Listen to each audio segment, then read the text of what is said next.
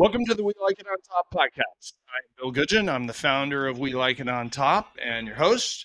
If you're not familiar with We Like It on Top, it's not just a podcast. What we offer is really community.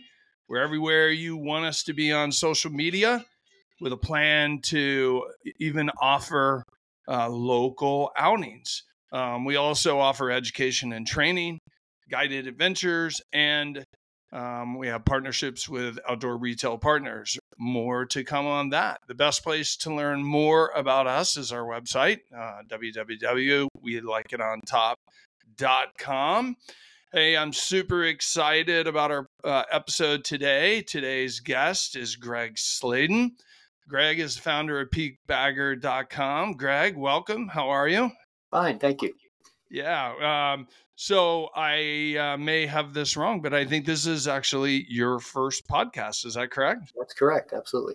Yeah, it's actually pretty amazing to me, the number of users that you have on peakbagger.com, that this is the first interview, so I'm pretty honored. So Greg started the peakbagger.com website really as a hobby in 2004 and a side project. And over the past 19 years, it's grown into a comprehensive global database of mountain peak information. It's also a very popular platform that allows obsessive hikers and peak baggers and climbers to document all of their summit trips. Kind of started when Greg was 5 years old and his father took him hiking in the White Mountains. And then I think Greg told me that was his gateway drug. And by his teens, he was obsessed with 4,000 foot peaks in New Hampshire. In his 20s, he got interested in U.S. state high points, a list he completed on Denali in 1997. Since then, he's been hiking, climbing, and skiing all over the world with particular love of wilderness experiences, high prominence peaks, in the mountains of Alaska and the Arctic. Greg lives near Seattle. He works as a geopolitical analyst, and when he's not in the office or off in the mountains, he tries to squeeze in work on the peakbagger.com website. Greg, thanks again for joining us. Yes. So here's the thing I love about this. So Greg is this guy behind the scenes who has this super powerful tool that so many of us use. And here he is, kind of silently doing the work. And people don't really understand that he's an avid peak bagger himself. He's not just a software guy or a programmer working behind the scenes. He's out there getting after it, all about it, all the time. So, Greg, before we start talking about peakbagger.com, I want to go back to the White Mountains and your beginning. So I don't know a lot about the White Mountains. I know they're kind of socked in between the Adirondacks and the Green Mountains and the Catskills, and right. technically part of the Appalachian. I always get that wrong. Appalachian Mountains, right? Well, up north they say Appalachian, down south they say Appalachian. There you go. Yeah, that's probably why I get it confused, because one of my friends, he's from down south and always corrects me about that. So the presidential range that is part of the White Mountains, correct? That's where Mount Washington is. Yes. I think most people are pretty familiar with Mount Washington. It's the highest mountain in the range, like 6,200 feet or something like that. And for years, I don't know if it still is, but for many, many years, it had the highest recorded wind, something like 231 miles an hour. I believe it's also the mountain that most people get killed on in the whole country, too. Yeah, that is a scary statistic. Maybe you can tell us a little bit more about what you know about that. So there's 48 peaks in the White Mountains. Is that correct? Well, there are 48 peaks over 4,000 feet. Okay. Over 4,000 feet. The most popular peak bagger's pursuit in New Hampshire is the 4,000 footers. Okay. So tell us about that. So you started when you were 5, I think you said, and then at 9 years old, you were really kind of focused on Yeah, spending time in the White Mountains. And then, how old were you when you were in college when you started going after the state high points? So, what was that kind of transition between the White Mountains and then state high points? And so, yeah. take us there. I think that the main thing you didn't mention about the White Mountains that makes them kind of unique is they have a hut system with well apportioned staffed huts where you can get a warm bunk and a home cooked meal uh, for a fee, and you can hike hut to hut without having to carry all your camping gear, and that's a very popular pursuit. They have about 8 or 9 huts, I think, and that's become and that's what my family did when I was young because my parents weren't certain, they weren't big on wilderness camping or anything, so the huts were a great place to take the family, for Nice hiking. compromise. Yeah. Yeah, and they're spaced about 5 or 6 miles apart, so it's very easy to hike from one each day and climb peaks along the way. So, And how high are the huts at? I mean, and how big are they? they're pretty large. They sleep somewhere between 30, 40 people. Oh, wow. I think maybe up to 100 in some cases. And they're located pretty high. For example, the hut closest to Mount Washington is at 5,000 feet. So, uh, but Yeah, so if you're just give me an example, like the hut at Mount Washington. So you drive to the trailhead. How yeah. far of a hike, like miles, would that be Oh, to well, these average huts? from the You said they were trailhead, 5 or 6 miles yeah, apart, but yeah, they're 5 or 6 miles apart along the crest of the range, and from the trailheads along the side, it's usually about 3 or 4 miles up to the hut, uh, and then you can, with a gain of a few thousand feet, maybe 2, 3, 4,000 feet. Uh, Mount Washington is unique too because there's a road to the summit actually, oh, right. and a Okay. train. It's a very popular tourist destination. But so actually, when they're packing supplies into the hut, they actually drive up to the top of Mount Washington and then pack it downhill to the Oh, hut. pack it down, right? So that's the quickest way. But yeah, it's a very popular thing. I mean, the White Mountains are very very popular, and it was Yeah, because of not the proximity to major cities. You got yeah New York yeah yeah City, you exactly got Boston. exactly exactly. Yeah. But it's a good training ground because the weather is terrible. As I mentioned, that's the main reason people die there. And the trails are very steep and rocky in many cases. It's so you really get a good introduction almost to us. I mean, a lot of the trails are so steep, it's almost scrambling, really. So I didn't even know what scrambling was as a kid. I just thought there were easy trails and hard trails, and the hard trails in the White Mountains, kind of were a good preparation, I think, for when I started venturing out west into the higher and harder peaks. I had sort of a background of this very rough on trail hiking. Yeah, it's interesting you say that because we have listeners. We have listeners who climb in the Alps and live, Oh, sure. throughout Europe. We have listeners all over the U.S. and Canada. So I think for people that are climbing, you got people in Colorado. Everything's a 14er. They're climbing Right. thirteen Yeah, thousand sure. foot and 14,000 foot mountains. So they often, sort of underestimate the difficulty of ranges like the White Mountains. So it's Oh, interesting to hear like that was your training ground and that's where you learned to scramble and that was where you honed your technique for, larger peaks. yeah. Although, I mean, I don't want to make it sound super hard because there is a trail to the summit of all those Sure. 4,000 feet. Sure. It's a maintained hiking trail. Just the trails are a little more rugged than you might find out west. So, Yeah. that's the Yeah. only thing.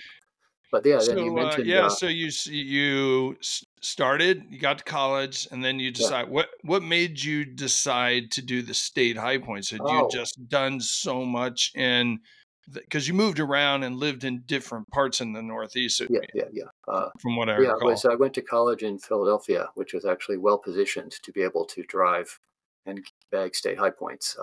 So one summer during college, I said, "Okay, see how many I can get." This is before the internet, before the guidebooks, before anything. And I was Right. just, I think a lot of people said they were just fascinated because they would look in the Rand McNally Atlas and they'd show all the mountain peaks, but the highest one in the state was always shaded black, a black triangle for the state high point. And a couple of the atlases would do the same thing. So, as someone who was into maps and geography, and I actually got a college degree in geography, actually, so I was very interested in Oh looking at these wow. maps, and so I was like, okay, I can. start getting to state high points. And so I would this one summer during college, I just would rent a car and go off and do 3 or 4 state high points per weekend. They're easy to do back east, of course. A lot of them, especially down south, you can drive your car right to the summit. But a few of Yep. them, like in the Adirondacks and stuff, you have to do a little hike. But yeah, I was able to get about 20 of the state high points up and down the East Coast in one summer. Oh, wow. Okay. And And actually, yeah, then when I even ventured into the Midwest. Actually, I drove out to Indiana and stuff too. So, and you moved to Seattle in your 30s, right? oh yeah, yeah, So you were living in Seattle when you finished all of the state high points and when you yes, did yes, Denali? exactly. It took me a while to work my way up to Tenali, obviously. So I did I did Granite Peak in Montana as a solo trip, which I don't recommend, and actually Mount Hood too, because people don't recognize how hard it is to find partners to do obscure things like this in the pre-internet time. Oh, for sure. So I was a kid from back east, and I was driving around out west and trying to climb mountains, and so I would either have to How did hire. you do that? Like, how did you find when you moved out to Seattle? How did you start connecting with other hikers and climbers, or was it just so difficult that you just like, I'll just do as much of it I can by Well, myself? actually, when I got to Seattle, I joined the Mountaineers actually, and Okay. started taking classes. I had done quite a bit of climbing, sort of self-taught, and with various mountain guides that I had hired over the years in various places. So I was able to join the Mountaineers and start going on trips with them. And I actually started.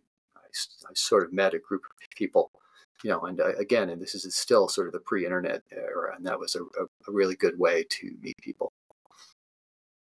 Yeah, and did you know you were going to complete the state high points like early on? Was that you were doing it when you were back east, and Yeah. then did you know, hey, I'm going to do this someday, and you were just Well, okay with being I was. patient about it, or did it I sort think. of come to mind later that I'm going to I think. complete this thing? I think a lot of peak baggers have a sense of whether a list they're working on is completable or not, and I think I always had a sense that the 50 state high points were completable. I mean, it's all about finale, really. That's really the only one that really requires. It's a couple orders of magnitude more than anything else. So after moving to Seattle and taking a couple of courses with the Mountaineers and stuff, I said, okay. So I just I used a guide service, of course, and I, and again, when you're doing Tenali, a lot depends on the quality of the guide service and the conditions on the mountain and the weather. And if they all just fall into place like they did for me, it can be done. And so, and then that of course is the toughest nut to crack on the 50 state high points. And What was your training regimen and preparation for Denali? Like, because I'm not. it is a much more difficult effort that you just I tackle overnight. You get ready for. mean, I remember being on a guided trip and to Mount Rainier, which actually we did not summit, but uh, the guides asked us. They asked the various people on the trip what they did to train, and people talked about, oh, I went to the gym and did this or that, or I did this many things. And my training, I was kind of embarrassed because I hadn't done any training like that at all. But I had been running around climbing and hiking peaks all the time, and so that's my training. I don't specifically train for any given peak, and maybe that's why I'm not a world class athlete or anything. But I try to get out as much as I can. I like being outdoors, running. Well, actually, I don't run, but I ride my bike, I hike, I climb, I ski, and when the time comes for a big trip, I just trust that everything I've been doing will have me prepared. Yeah.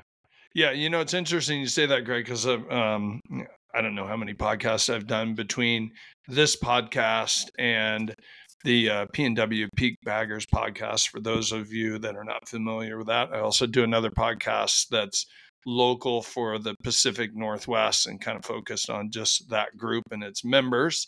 If you're interested in being a member, check it out, pnwpeakbaggers.com.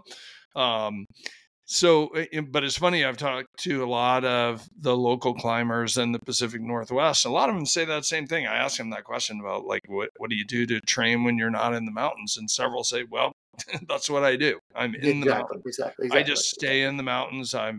exactly. I might jog occasionally, or maybe I'm a runner. But a lot of people, they just stay after it. They're really active. They're backcountry skiers. They do Exactly, the exactly. hiking. They spend all their time in the outdoors, and that keeps them prepared. And Yep, in yep. fact, I've seen that. Maybe you've seen this yourself, but I've seen that where I've been with people that are way more fit than I am, way more fit. No, I have Um, too. Yeah, and, they're strong endurance athletes, they're runners, or maybe they spend a lot of time in the gym. They're really fit, they're really healthy, they have, amazing nutrition. I've got, garbage nutrition for the most part. Um, and, they may move faster in the mountains. But when they're done, they're completely spent, mm, because they mm, just have they don't really have any the body mechanics that are needed as you're moving in the mountains. They just don't have the hours and hours and hours of just being out there. um so your comment about just staying out there and staying fit by staying in the mountains and trusting that'll get you there, I think is yeah. spot on. It's in the real climbing community, the people who do uh, first ascents of hard north faces in the Himalaya and win all the awards and get featured in the climbing magazines. They look down on peak baggers as, oh, they're they're quantity over quality. They're not real climbers. They're just going up mountains by the same old routes over and over again. And there is some validity to that, but I think they underestimate the fact that peak baggers are out a lot and have experienced a lot of different mountains in a lot of different places and a lot of different conditions, and all that time spent outdoors, I think, uh, means we have probably a lot more skills and a lot more variety of skills than a lot of the serious climbers actually recognize. Yeah, so I was going to ask you this later in the podcast, but since you brought it up, you have this great page on peakbagger.com about what is a peak bagger. Right. And you have like the 10 things that you're a peak bagger if you do this, and why Mhm. people climb. Right. Can you talk just a little bit about, like, you have the best definition of what a peak bagger is, and what prompted you to write that, and how did you kind of get yourself centered around, here's my view to what a peak bagger is, or what most people think of Yeah, when they say a peak bagger? I'm not an expert, of course. It's a very personal thing and it's not well defined. But anyone who, I think it's really all about wanting to be on top, like the name of your podcast, We Like It on Top. There's just something about that. And so you could say that in certain circumstances, if you're just trying to get to the top of one peak, you're a peak bagger because you just want to bag that peak. But I think the real meat of the hobby is people working on lists. They see a list of peaks they want to climb. They want to climb as many peaks as possible on a list, or complete the list. And they get very sort of organized and focused using the data. I think most peak bagging would be impossible without all the work the surveyors have done to assign Yeah, heights and very good point. prominences Yeah. to mountains. And so that just allows for just unlimited possibilities to structure your hobby around, so a casual hiker would say, oh yeah, I just like being in the mountains. I just want to go for a hike. I want to go visit this lake. That's fine. But a peak bagger, they're outdoors and they're willing to, uh, engage any peak on any level to get to what they want to complete their list. I think that's what really sets people apart. Yeah. Yeah. That's great. So before we talk about the site itself, like, give me some of your stats. Like, you're yeah, you're underrated and underestimating, I think, how much you've really done. You're very humble about this. I mean, you've have how many unique ascents do you have yourself? Oh, you have to define an ascent, of course. And that's usually because, you can climb a rock in your backyard and call it an ascent. And, so I think a good metric is how many because peaks you're with focused on prominence and you're yeah, peeing. exactly. You start getting into the prominence, and you have a much more concrete objective definition of what an ascent is. But yeah, I think I've climbed probably about 600 or so real peaks, like unique ascents of peaks over with over 300 feet of prominence is a good cutoff people use Yeah, to that's great. distinguish a real peak from just a bump on the ridge. So I haven't looked it up recently, but yeah, I don't have as much as some real peak baggers, people who are retired, who don't have a job or a family or anything, that just are out there all the time. People like Bob Packard, for example, he's climbed everything, in sight. Or a couple of my friends are. That's pretty much all they do full time. It's just they travel the world climbing peaks, and they're.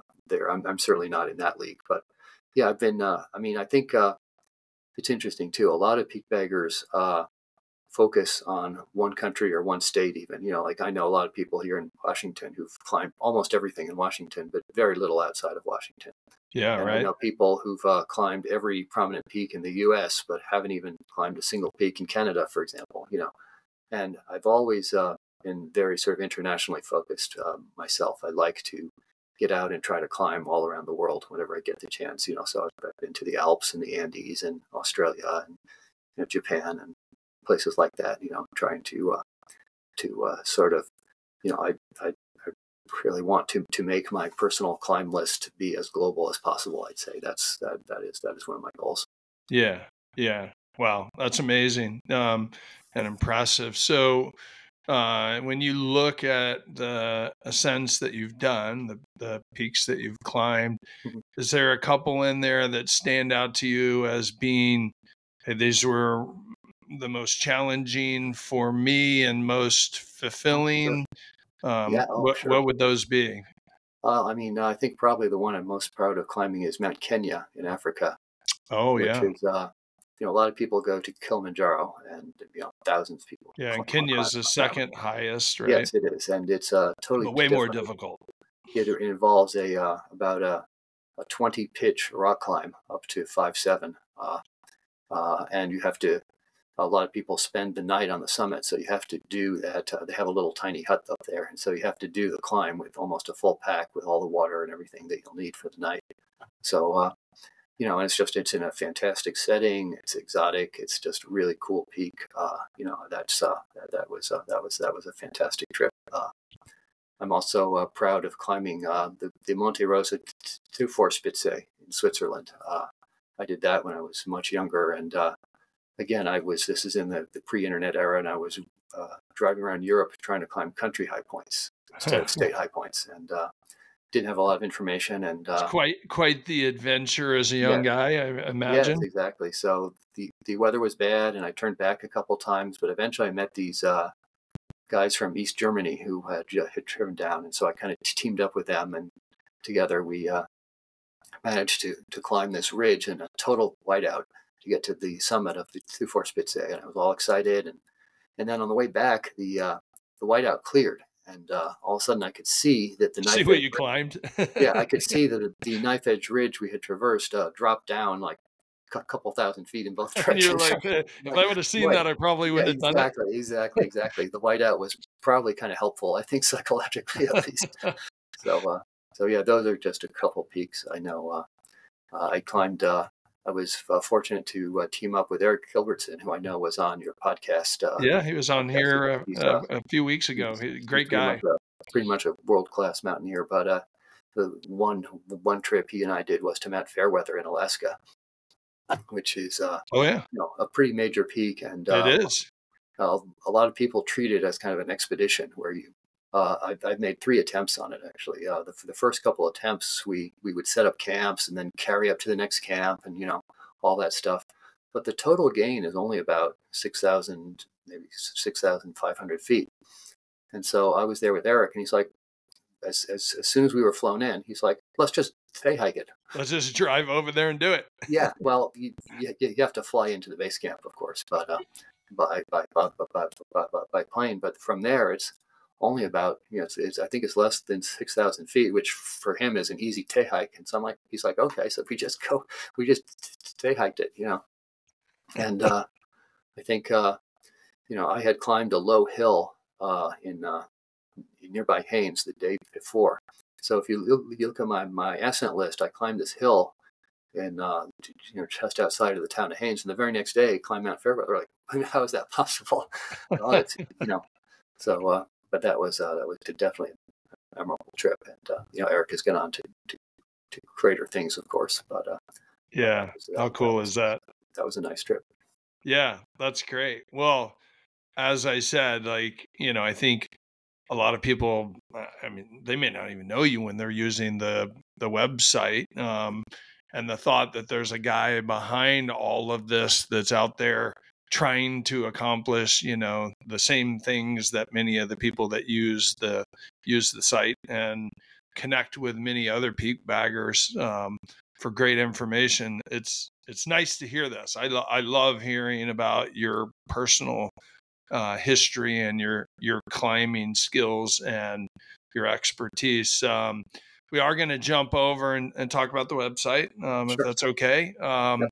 So I jotted down some statistics beforehand. I looked on the website. I'm gonna rattle through some of these, and you can correct me. Some of these might be old, No, but it's pretty impressive. So the number of peaks that are on the website, I saw that's 132,349. Is that correct? Is that still that sounds about right. close? Okay. Um, Peaks outside of the U.S., because I think a lot of people, to your point earlier, that just climb in the Pacific Northwest or just climb in the U.S., they think it's a U.S. database. It's not. There's 62,990 peaks outside of the U.S. There's a total of just over 3,000 mountain ranges listed on the database. Yeah. And here's the thing that I love. So I knew it was in the thousands, but had no idea how many active users and accounts there are. There's 42,563 active accounts. And I'm assuming that's somebody who's Well, put some activity in the last year. Or probably about half of those are hardly used at all. So I think the numbers of truly active accounts are probably somewhere in the range of, maybe 10,000 at most, I'd say. Okay. So the 42,000 people went in, Yeah, set yeah. up, and A lot of people sign up and then forget about it. That's very common. yeah. Or I know there's a lot of people that use the site for gathering beta, Yeah. Oh, but sure. they're not logging peaks Yeah, yeah, themselves. They exactly. do it outside. I know several of my Yeah, friends that do that. They have a spreadsheet and they're like, I just don't have the time. I don't want to go yeah. load it. Oh, sure. Maybe you can help us explain how you can easily do Well, that. actually, the one thing I'll say is if you do have that's one thing that I think that's one of the 10 signs you might be a peak bagger is if you maintain a spreadsheet or a Word file or a Yeah, document, right. where you have a place where you log everything. If you're thinking about logging your climbs on Peak Bagger and you don't want to start it because you just don't want to do the tedious work of entering 1,000 peaks, I've done this service for many people. Is if you email me a copy of your spreadsheet, I can load probably about 90% of your Oh, ascents. wow. That's amazing. So you just send me the spreadsheet, and I just can do a match. I mean, I've done this for a few very prolific feedbackers. So if anyone wants to take advantage of that service, I'm happy to help. Yeah, be careful. Your email might get overloaded after people listen to this podcast, but we'll see. Maybe that's a good thing. You'll get a bunch of new users. Yeah.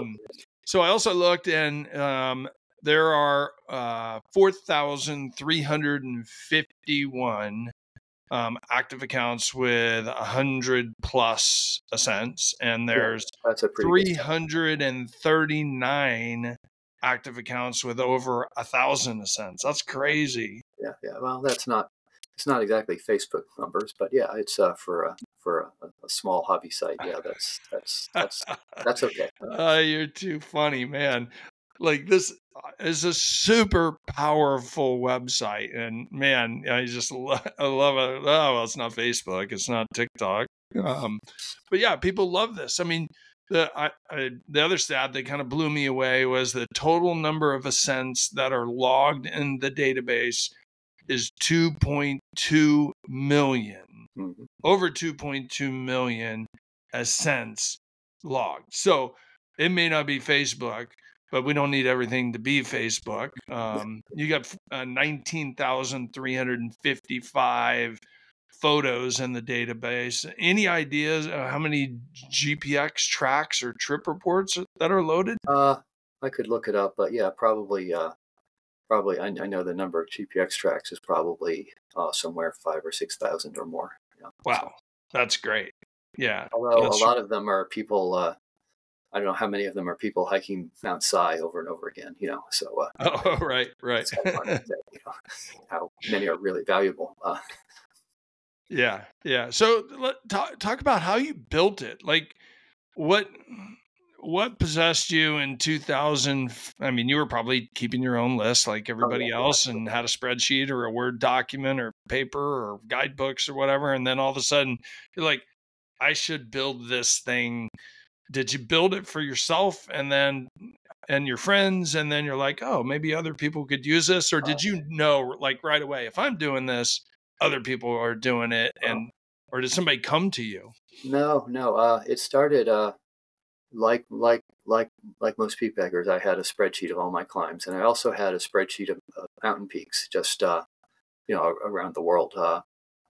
Just I and my it started as a list of maybe just a few hundred peaks, and they were all on lists. So things like the New Hampshire 4,000 footers, the Colorado 14ers, the seven summits, the Himalaya 8,000 meter peaks. Just so I just had this list of peaks, and eventually when I had this idea, I said, oh, I'll create a website where I'll have peaks and the lists that are on.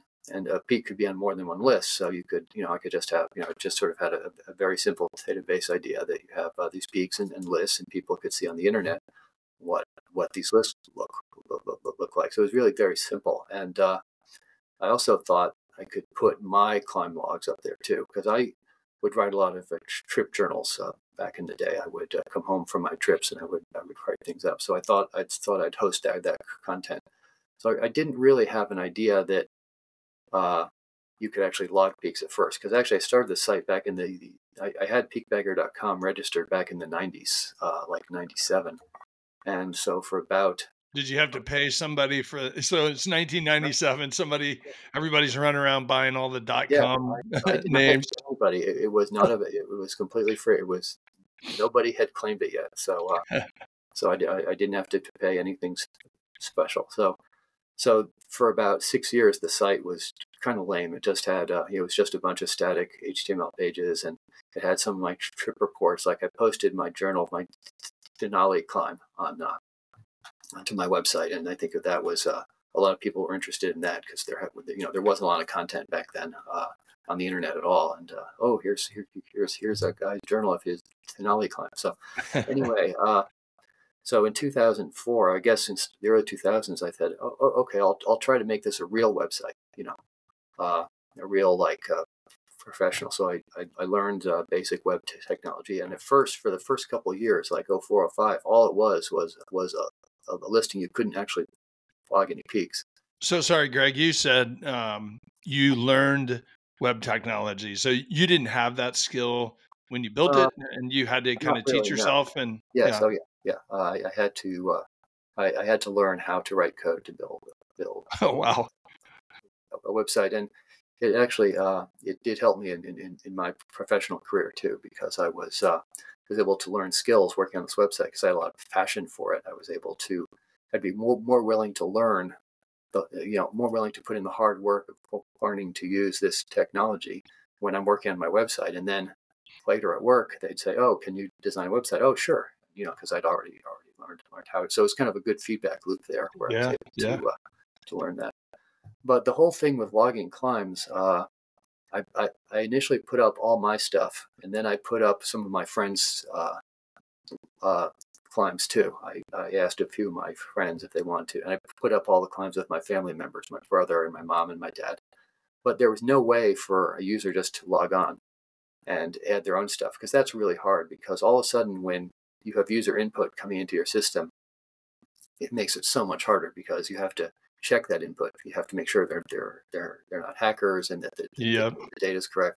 So that took a long time, and it wasn't until about 2006 that I could gradually let people who had expressed an interest to start logging their climbs. And eventually, I think it was about 2006 that just very gradually my friends were able to actually log on and start adding their own climbs. So it was just a very gradual process. And I can't say if I had the vision of that at the very start back in, when I first started the whole thing, but that's just eventually what it became. Yeah, and so you talked about the difficulty of allowing other users in. I know earlier this year you upgraded to a more robust cloud-based system, right? And in fact, if I remember right, the site was down for a little bit of time, and people Yeah, were sort of panicked. Oh my God, what happened? I Is mean, that to me was the biggest eye opener is that there's the writing the code and deploying it and testing it, but the infrastructure issues are what has just been a constant struggle. The site started out on fly by night ISPs that used to exist back in the 90s, and just without getting into all the boring technical details, it's just been a long struggle. I've probably cycled through 6 different hosting companies, over the years, because eventually the hosting companies would either my load got too big for them to handle, or the company was just really bad and they didn't do their maintenance, and so things got slow and I had to switch to another one. And I think I finally have a robust cloud hosted platform now, but it's been a long journey. And a lot of times the impetus for a change was the site would just crash because it was, the either through an error at the hosting company, either they blew it or perhaps I blew it. It's really hard to say, but I like where we're at now. It's more professionally set up, although it's still nowhere near. Again, we're still not talking Facebook here, but it's well, you also don't have the revenues that no, Facebook has to be able to invest in this infrastructure and hardware. We'll talk about that because I think it's an important thing that people don't really understand. I know it's important to you personally. You really don't want to go to a fee-based service or a subscription-based service, but you have some limited advertising, you have donations coming in, right, but right. if you want to keep investing and give this powerful tool to more and more users, it takes money. And this is a hobby for you, and you probably spent untold amounts of money and thousands of hours of volunteering to help other people. We need to get back and help you. So we'll talk about that at the end, how that can happen.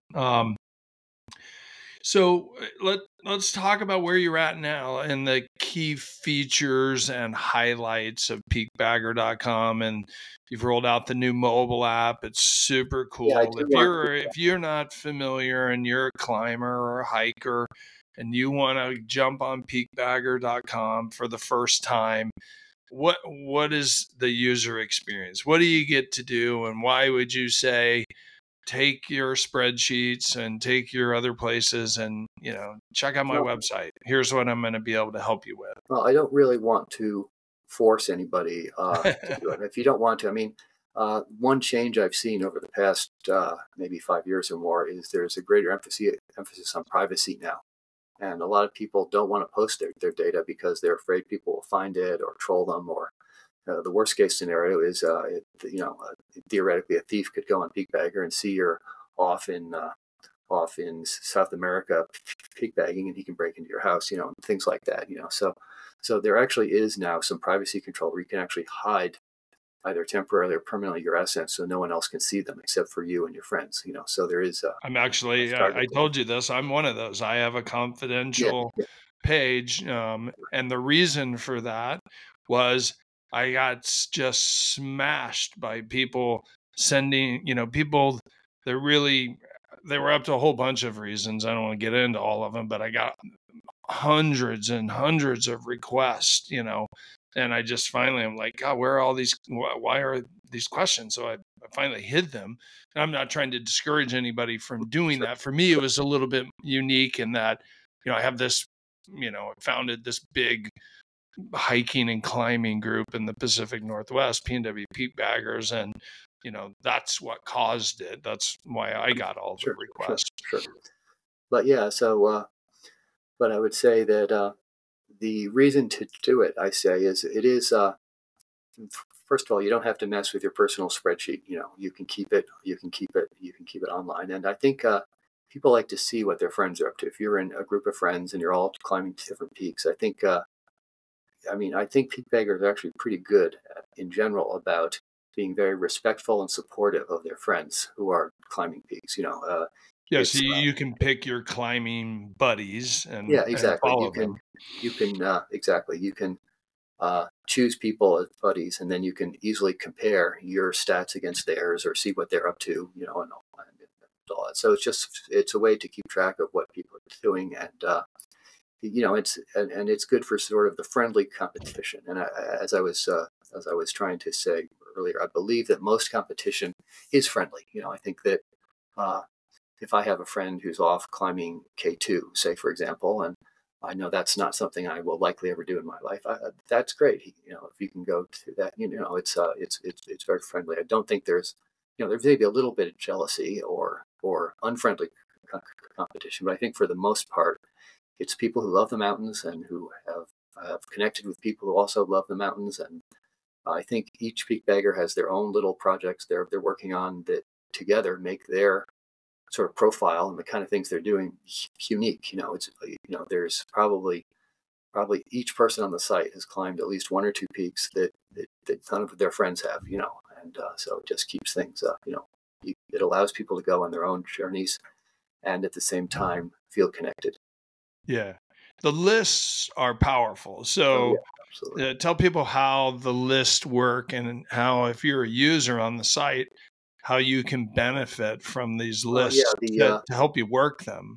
the site has a main peak. It's actually kind of an insane webpage that lists about 700 main lists, and these are lists that have some official currency of some sort, or that have been deemed by me or others to be important lists. Like obviously ones like the Colorado 14ers or the Bulgers in Washington or the seven summits around the world. These are I have about 700 lists that are well defined, and I try to keep those up to date and accurate whenever there's a change.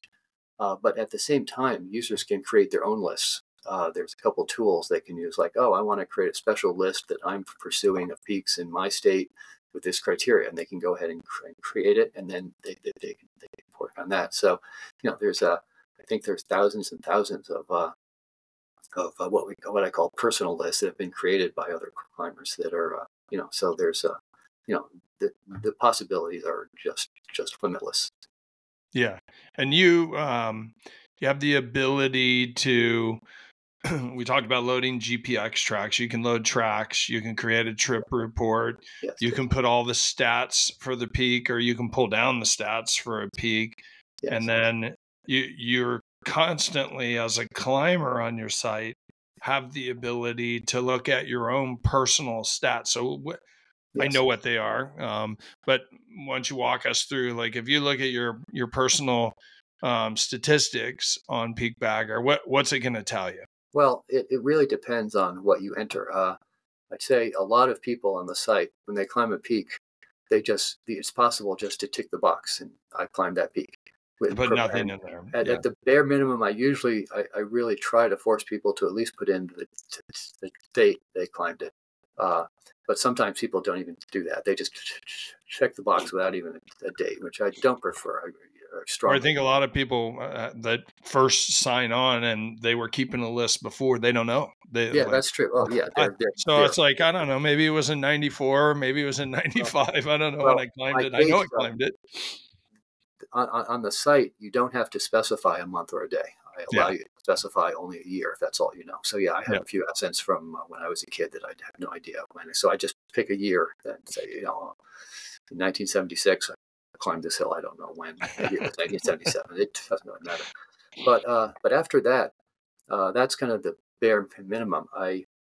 You can enter almost as much as you want. There's a whole bunch of stuff. You can check boxes for the gear that you use, the route conditions you did. You could write a trip report. You can enter the elevation gain, and some people really geek out on the elevation gain stuff. Because there's you have the starting trailhead and the peak, but maybe there are ups and downs along the way, and there's a way to enter that. So you can get the total gain, and you enter the miles. You can enter the weather conditions.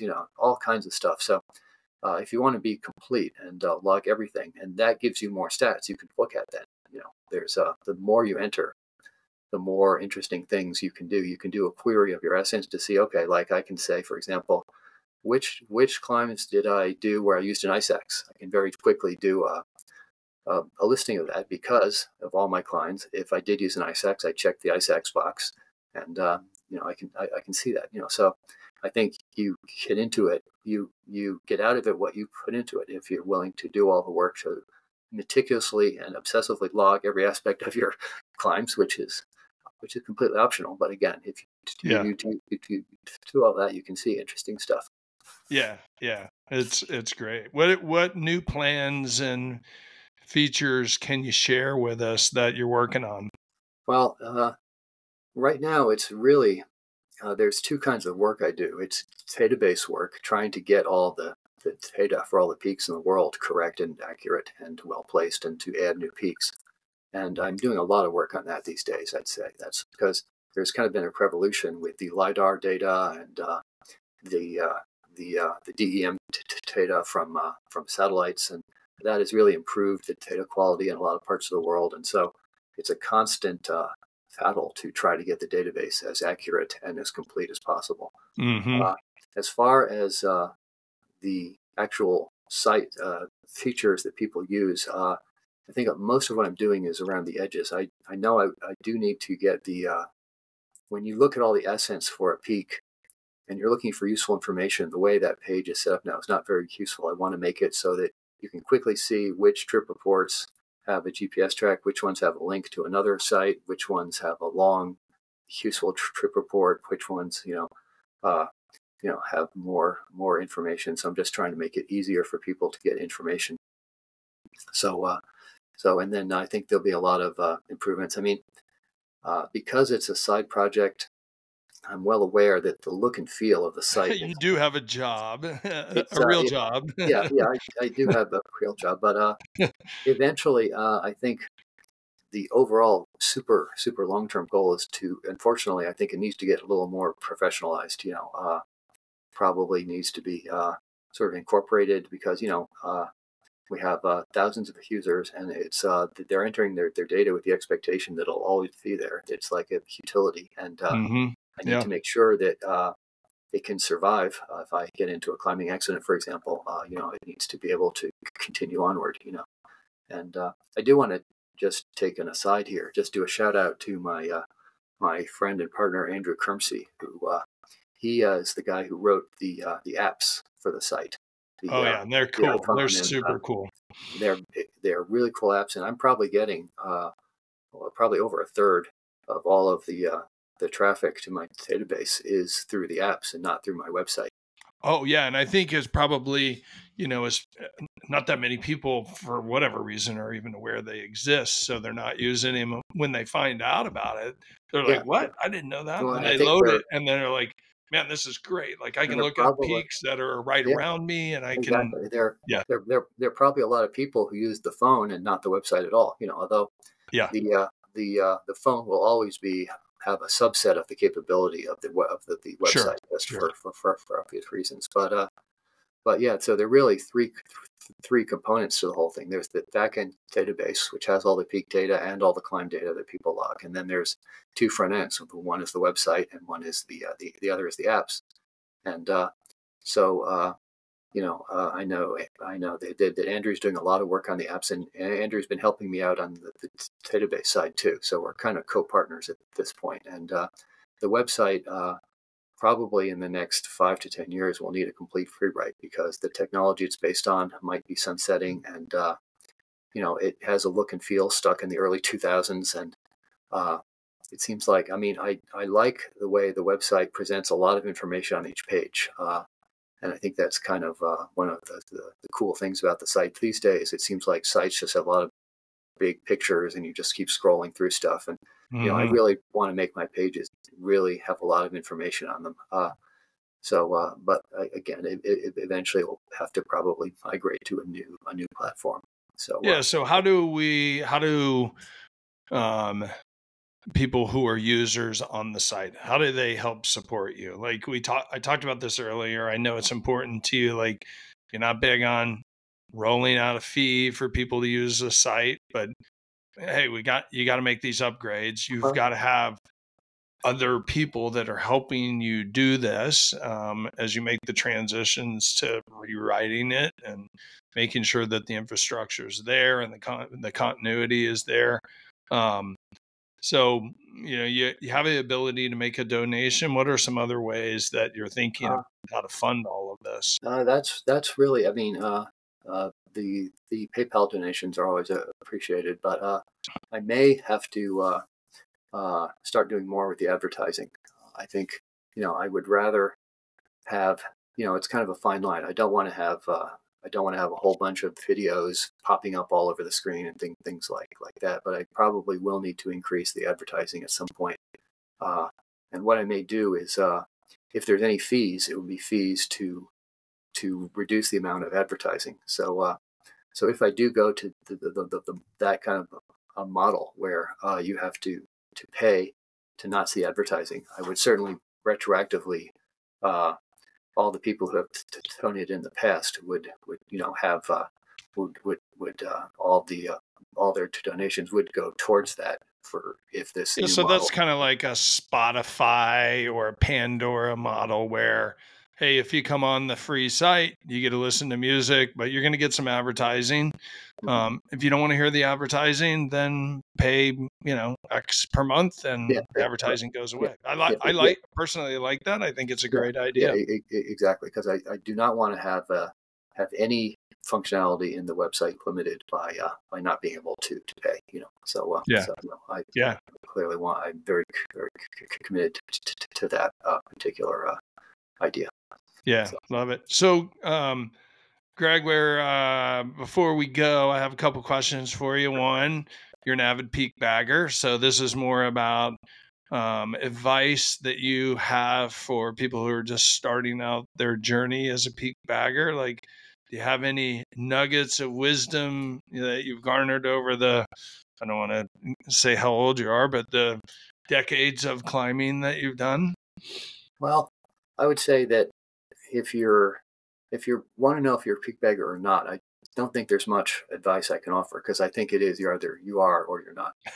Like you know, so like for example, my wife is not a peak bagger. She like Nor is mine. if I say, oh, the real summit is over there, I have to go pushwhack through the woods for 5 minutes to get to the real summit. She'll just roll her eyes into the back of her head and say, "Go ahead, I'm waiting here." I'll be So, here eating my sandwich. exactly. So I think you either are or you aren't, and some people are. They just have this. It's just it's kind of innate. I think that people either just want to get to the top, and or they just want to be out in the woods. There's that's I that. love it. I'm gonna have to take some literary license with you either are or you aren't a peak bagger. Yeah, Might right. have to make a we like it But on top shirt that says that. but I think that if you are a peak bagger and you are wondering how to increase your skills, I mean, if you I think that if you pick a certain list you're interested in, I mean, obviously most lists will have some easy peaks on it and some hard peaks, and obviously start with the easy ones. Uh, and if you're new to hiking, you're new to being outdoors, just start hiking on easy trails and work your way up. To harder trails, and then start venturing off trail, do a little scrambling, and eventually you might want to take some classes, either join a local club like say the Mountaineers or the Mazamas or the Appalachian Mountain Club or whatever, and they have courses and classes that where you can learn. And yeah, there's just and I think what happens with most people is they get in with a group of friends who have similar goals and oftentimes similar experiences, so they can have a partner they can gradually increase their skills with. So Yeah, that's a great, really great a advice. sort of a community. But yeah, it's I think these days people are there's a lot of people going outdoors now. The pandemic certainly accelerated that, and Sure. unfortunately, a lot of these people probably didn't have a lot of experience necessarily. So, but it's the kind of thing you just if you're passionate and you stick with it and you are careful and be safe and try to find the limit where you're being challenged. Uh, but not too much, because the consequences can be serious. So Yeah. Yeah. Yeah. Take the training seriously and get yourself prepared. Greg, I've loved having you on the podcast today. no, I thank you. hope you did a great job, by the way. I hope that some other folks will invite you on because you have a great story to tell. You have a really cool website. And it's amazing the reach that you have. I don't think you're really a social media guy, though, right? Like, if people want to contact you, is that all through Well, the website? yeah, if you go to the contact page of peakbagger.com, I have my email address there. You have to actually physically type it in to make so I don't get spammed too much. But yeah, that's the best way to contact me. Yeah. Okay. Great. Well, that's sort of a wrap for this episode of the We Like It on Top podcast. You may have seen me, my voice is a little hoarse. And if you're watching this on YouTube, I'm drinking Diet Coke, not because they're sponsoring Right, us. yeah, right. um, it's because, like many people right now, I've got a cold and I lost my voice there for really a full week. So, Mm, sound a little bit different. Actually, Greg, I appreciate you being flexible because I had to push him out a no problem. couple of No problem times at all. to get this podcast to happen after my voice came back. Um, so, yeah, thanks for listening or watching us on YouTube. If you're listening to us on wherever you get your favorite podcasts, make sure that you subscribe and like. If you're watching on YouTube, like us, give us a comment. It's always helpful. Hit that subscribe button so you don't miss out on any future podcasts. I talked about at the beginning of the show that we're not just a podcast, we are a community. We have a website. That's the best place for you to go check us out. www.welikeitontop.com. You'll find some exclusive information on that website that you're not going to find on our Facebook group or on Instagram or on Reddit. We're all over the place. We're kind of wherever you need us to be on social media, and people are asking us to do more. So we're trying to do that. But I will tell you this, like, for PNW Peak Baggers, the other group focused on the Pacific Northwest, and we like it on top. Like, peakbagger.com is the place we tell people. We talk about it a That's very lot kind. in our group. We refer people in both groups to Greg's website. So make sure you check it out, www.peakbagger.com. Greg, thanks so much. I You're enjoyed welcome. having you on. That was a pleasure. Hey, you being here in the Pacific Northwest, man, you and I got to get out sometime. So Oh, I'm going to sure. have Yeah, to yeah, go to your website and send you an email, and you and I connect and go out. yeah. If we But I'm can, not going to invite Eric to join us. I'm not yeah, going to chase him down. no, no. All All right, right. Well, thank you, everybody, all for right. Thank you. listening, and have a great day. Okay. Bye bye.